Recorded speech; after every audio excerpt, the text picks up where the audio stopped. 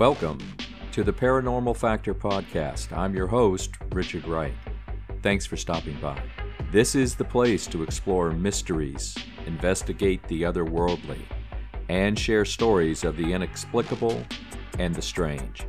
You see, within the realm of our daily, ordinary lives, there is a paranormal factor always waiting to reveal itself. So let's begin exploring together the truly weird. Welcome, listeners, and thanks for joining us on the Paranormal Factor podcast. You may have noticed I did not post an episode last week, and that was due to being extremely sick, and my apologies. I guess it's just the time of the season. In this new shorter episode, we'll catch you up from last week and tell you all about the Spear of Destiny, also called the Holy Lance or the Holy Spear. It's allegedly the lance that pierced the side of Jesus as he hung on the cross during his crucifixion. For lovers of history and the occult alike, there are ancient objects which continue to intrigue and puzzle us. Among these are the Holy Grail, the Shroud of Turin, and the Holy Lance or Spear of Destiny. However, for some, the lance is a medieval artifact that is only half as old as some claim. For others, this spear is an object of vast occult power. It does exist, but trying to chase down the various legends about it, well, that can be challenging. But we'll give it a shot so that you can decide for yourself just what this relic from history actually is. And we'll get to the story in just a moment, right after I remind you about the Paranormal Factor podcast Facebook page. Every day, Monday through Friday, there's new paranormal and supernatural material for you to explore. Fans of the show know it's the best place to find monsters, quizzes, film, TV, and book recommendations, and current paranormal news stories from around the world. Now, on to our new episode. In the Bible, in the Gospel of John, it is written, "The soldiers therefore came, and they broke the legs of the first, and of the other that was crucified with him. But after they came to Jesus, when they saw that he was already dead, they did not break his legs, but one of the soldiers with a spear opened his side, and immediately there came out blood and water." This soldier was the blind Roman centurion, Longinus. In one version of the story, Longinus stabbed Jesus, and the blood and water sprayed the centurion in the eyes and restored his sight. Longinus, amazed and humbled by this miracle, later converted to Christianity and was eventually crucified himself for his beliefs in 45 AD. Now, Longinus' spear, known subsequently as the Holy Lance, is said to have been imbued with great power.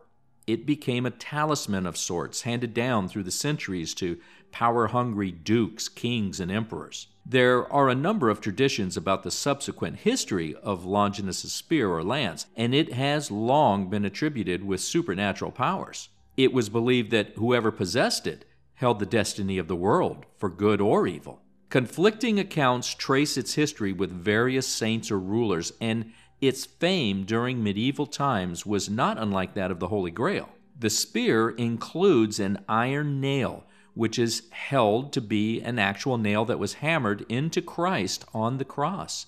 This is known as the nail of our Lord, and the golden cuff, which is still attached to the outside of the lance, bears a Latin inscription that translates as "the lance and the nail of the Lord." According to one legend, Saint Joseph of Arimathea, the man who buried Jesus, brought the lance to Britain in the 1st century AD. Joseph is often spoken of in various legends as having visited Britain and brought Christianity with him. In another interesting story, around 450 AD, Attila the Hun seized the lance in his conquests as he swept across the Roman Empire. Approaching Rome with his plague-ridden army close to starving, he rode up to the gates of the city. Attila allegedly cried aloud, "Take back your holy lance. It is of no use to me, since I do not know him that made it holy." With that, he flung the weapon to the ground. So the Spear of Destiny began to be described as a key to world power, a magic wand of war, so to speak, that gives its possessor the ability to command and conquer. In the 8th and 9th centuries, Charlemagne, the first Holy Roman Emperor, was supposed to have personally wielded the spear on 47 successful military campaigns. He supposedly dropped the lance one day and died on the spot. One of the most famous accounts of the Holy Lance was its discovery in June 1098 during the First Crusade by Christian crusaders at Antioch. Now, the recovery of the relic inspired the Crusaders to take the offensive against the Muslims, routing them in battle and securing Christian possession of Antioch. Peter Bartholomew was a peasant who claimed that St. Andrew had appeared to him in a series of visions and revealed the location of the lance. Peter led the Crusaders to the Cathedral of St. Peter in Antioch and indicated where the lance would be located. But after a day of wasted digging, nothing was found. In a highly suspicious action, Peter leaped into the hole and miraculously produced a piece of iron that was assumed to be the relic. Most of the Crusaders accepted its authenticity and carried the lance with them into battle against the Muslims. But disputes about the authenticity of the lance continued and eventually caused internal dissension among the Crusaders. Its discoverer, Peter Bartholomew, was eventually discredited. In fact, Peter submitted himself to an ordeal by fire to test the validity of his claims, and he was fatally burned, and the Holy Lance itself was also discredited. Soon, however, the famous warrior king Frederick Barbarossa, Holy Roman Emperor, restored the legitimacy of the relic in the 12th century. Frederick conquered half of Italy and went on the Third Crusade. Recorded history states that the lance was in the possession of the Holy Roman Emperors for centuries. And in 1422, Holy Roman Emperor Sigismund of Luxembourg ordered the lance to be taken to Nuremberg and kept forever. Well, fast forward a few hundred years to the time of Napoleon. In 1796, invading French forces encroached on Nuremberg. The local authorities evacuated the ancient relics of the city, including the lance, to Vienna for safekeeping. Napoleon was determined to capture the Holy Lance after the Battle of Austerlitz in 1805, but it had been smuggled out of Vienna before the battle. So he failed to capture it, and with the end of the war in 1815 and Napoleon's demise, the spear remained in the Austrian capital.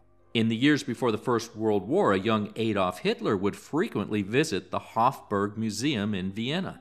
One day, Hitler set eyes on an exhibit in the museum, which was, he wrote later, to change his life forever. This artifact was the Holy Lance, a prized part of Habsburg's imperial treasure trove. When Hitler was in his 20s, he met Walter Johann Stein, a philosopher and expert on the Holy Grail.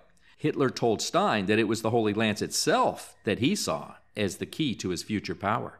And on October the 13th, 1938, under Hitler's orders, the lance and the other Habsburg ceremonial objects were placed on a special train and taken to Nuremberg under SS guard. There it was housed in St. Catherine's Church. 7 years later, in 1945, American forces located and took possession of the treasures in St. Catherine's Church just 2 hours before Hitler committed suicide. American troops quickly found the spear and brought it to General George S. Patton, the U.S. commander, who ordered the history of the item to be traced and documented. Now, while Patton evidently requested permission to keep the relic, the treasures were all apparently returned to Austria. But is it really the spear that pierced the side of Jesus? Well, in 2003, authorities in Austria granted a British metallurgist, Robert Feather, permission to conduct scientific tests on the weapon.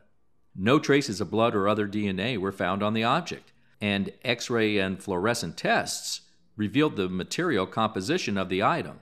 All things considered, it was determined that the spear in Vienna was made in the 7th century A.D., many centuries after the death of Christ. However, interestingly and somewhat mysteriously, Dr. Feather did establish that the nail of our Lord, that piece of pointy ironmongery attached to the spear, is consistent with a nail from the 1st century A.D. So, do you want to see the Spear of Destiny for yourself? Well, there are at least 3 reputed relics of the Holy Lance, and by the way, the Vatican does not claim authenticity for any of them. One is located below the dome of St. Peter's Basilica in Rome and was given to Pope Innocent VIII in 1492 after the Turkish conquest of Constantinople. Another relic is preserved in Vegharshapat, Armenia, and legend holds that it was brought by St. Jude the Apostle. The final relic is the one previously mentioned at the Hofburg Palace in Vienna. It's known as the Lance of St. Maurice, and this spear is the most famous of all the spears that are said to be the Spear of Destiny. It's still on display today at the Imperial Treasury in the Hofburg Palace. The palace is both a museum and the official residence of the Austrian president, so the relic has been actually used in coronation ceremonies. The Vienna spear is an impressive piece of ornate weaponry, but it is clearly medieval in appearance and not the 2,000-year-old sidearm of a Roman centurion. But the legend of the Spear of Destiny, it still lives on. Well, in our next episode, we take a look at the Charles Mills Lake Monster. Much like Scotland and its famous Loch Ness, Ohio is a hotbed for reports of unique, alleged aquatic-based cryptids. Charles Mill Lake Reservoir is near Mansfield, Ohio, and is said to boast its very own aquatic monster. Nestled in between Cleveland and Columbus, the lake is said to be the home of a unique and alleged amphibious creature that is unlike any other cryptid ever reported. In 1959, 3 young men from Ohio claimed to have had a face-to-face encounter with one of the most bizarre creatures ever to emerge from a murky lake bed. It was an encounter so brief and perplexing that even many cryptozoologists don't know what to make of it. The young men testified they saw a strange 7-foot-tall being rise up from the black water in front of them, and they then watched in horror as this enormous creature towered above them. Later, they would describe the beast as being a huge, armless humanoid with luminous green eyes and large webbed feet. When local authorities made their way back to the reservoir to see what the uproar was all about, they did discover a series of tracks that resembled the footgear worn by skin divers along the shore. This description of a humanoid creature rising from a murky lake is very much like eyewitness accounts of the vicious Thetis lake monster seen in Canada in August of 1972.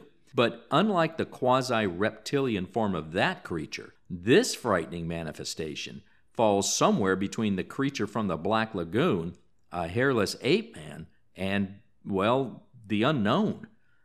By all accounts, it seems absolutely unlike any other creature ever reported. And we're going to tell you all about it next time, right here on the Paranormal Factor podcast. And now it's time for the episode quiz. That's right, it is quiz time. So let's get to it. What did the Ariel School incident involve? Was it A, clairvoyance experiment, B, UFOs and aliens, C, exorcism, or D, levitation? Once again, what did the Ariel School incident involve? Was it clairvoyant experiments, UFOs and aliens, an exorcism, or levitation? And the answer is B, UFOs and aliens. This is a truly chilling UFO case involving a strange episode of alien contact with children.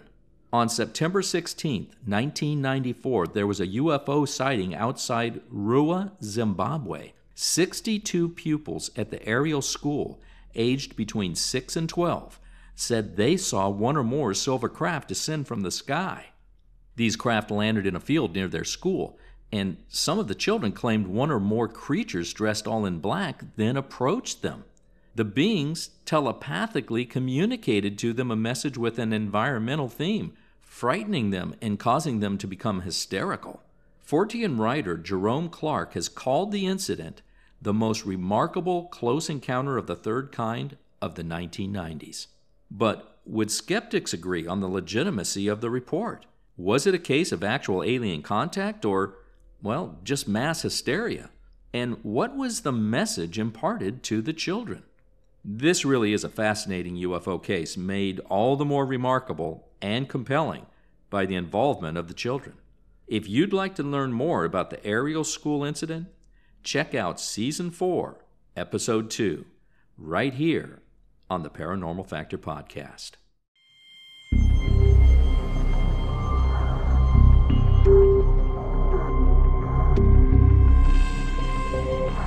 Well, that'll do it for this episode. A theme song is Knockers by Cinco, courtesy of Upbeat Music. Hey, before you leave, if you could, please do me just 2 favors. First of all, if you did enjoy the show, please leave a like on your favorite listening application. And secondly, if you liked what you heard, please spread the word. Love to have some new listeners out there to join you. I'm your host, Richard Wright. Keep your eyes open for the unusual, folks, and thanks for stopping by.